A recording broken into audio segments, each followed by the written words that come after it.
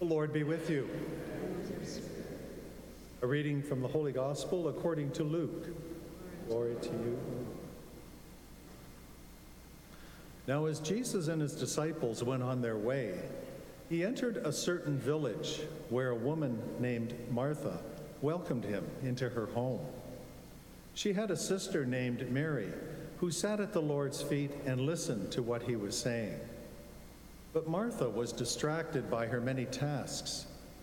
So she came to Jesus and asked, "Lord, do you not care that my sister has left me to do all the work by myself?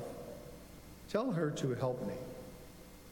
But the Lord answered her, "Martha, Martha, you are worried and distracted by many things. There is need of only one thing. Mary has chosen the better part, which will not be taken away from her." The Gospel of the Lord.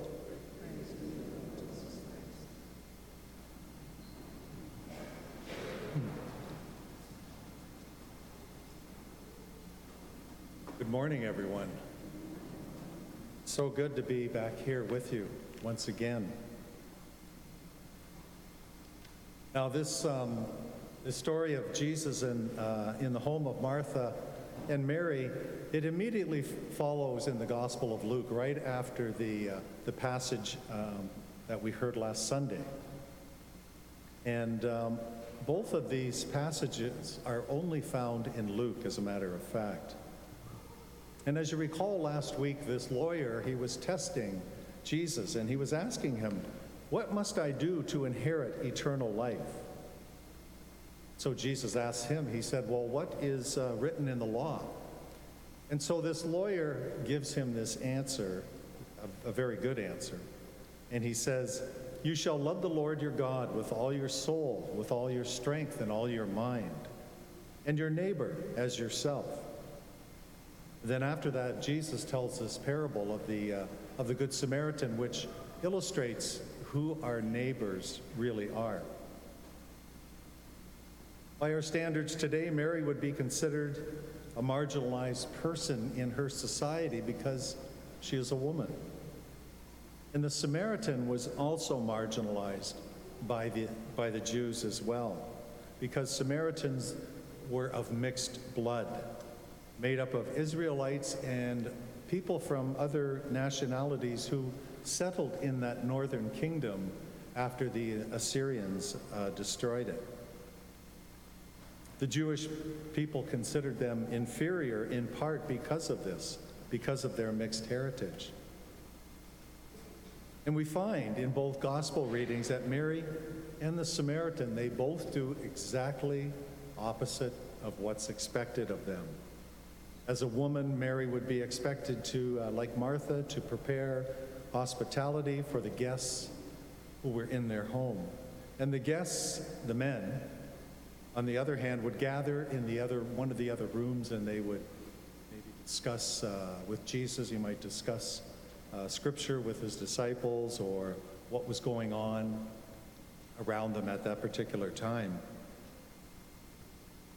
And just as the Samaritan would not be a model for neighborliness to the Jewish people, so it would be very strange for a woman to sit with the men as a disciple and sit at the feet of Jesus and listen to the Master.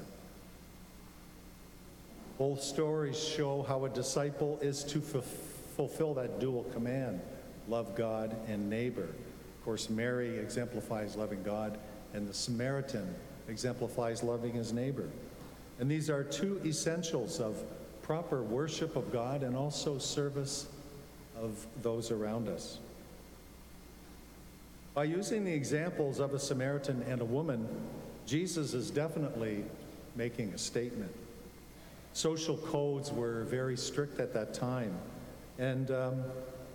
But we've seen over the last 2 weeks that in order to love God and love their neighbor, it required them to break some of these rules.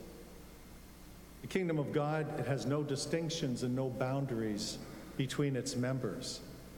It requires times for listening and learning at the feet of our Lord, and it also has times for seeing and doing what is necessary.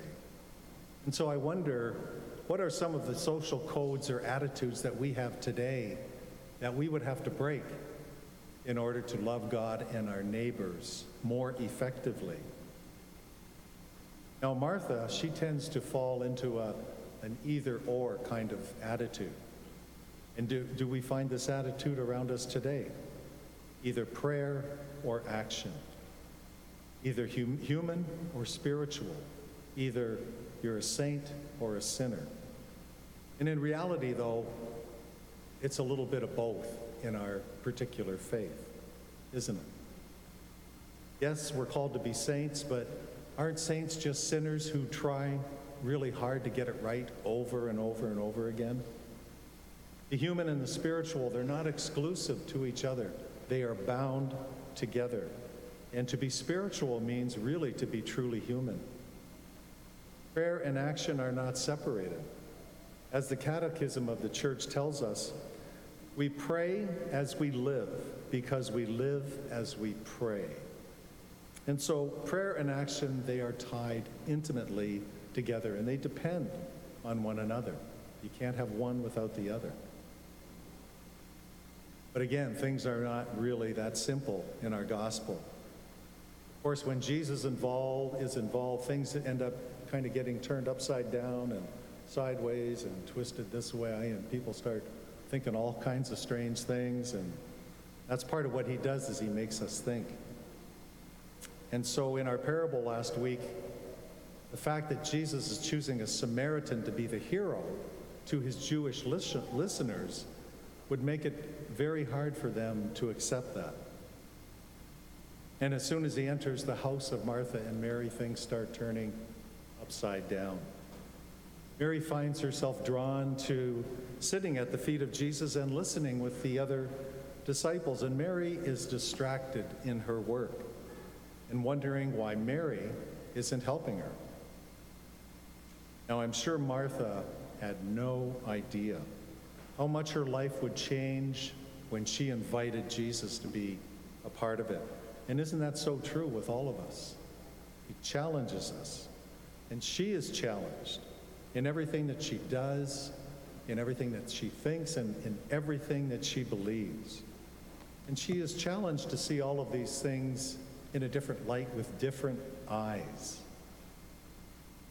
Mary, on the other hand, embraces this reality and sits at the feet of the one who is changing everything, the one who brings meaning and purpose to all of our lives, the one who brings peace and comfort.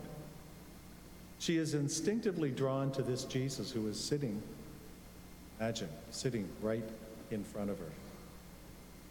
And so there is this tension, this tension between listening and doing and action and contemplation. We are challenged to really think about that, this tension, and what it means in our lives today. How do we balance that tension, between action and prayer and listening to the Lord? We all know how distracting life is these days. We're constantly distracted in our professions, in our studies at school, and in our relationships as well. We're distracted just as Martha was. The root meaning of the word distracted is a separation or a dragging apart of something that should be whole. So it means fragmented or disconnected, torn apart. That is exactly how Jesus finds Martha, in this state of fragmentation, a condition that doesn't allow her to enjoy his company or to take pleasure in serving those in her home. And it's prevented her from both giving love and receiving it. And so I wonder, how are we fragmented in our lives today? How does our busyness, first of all, affect our relationships? Are we still able to sit and be present to those who need us without our minds wandering off, to the next thing we're going to say or to some other thing that's coming up? Do we use our activity to avoid intimacy with God and those around us? Is our worrying keeping us from being fully alive? And do we seek out those whom no one else wants to help?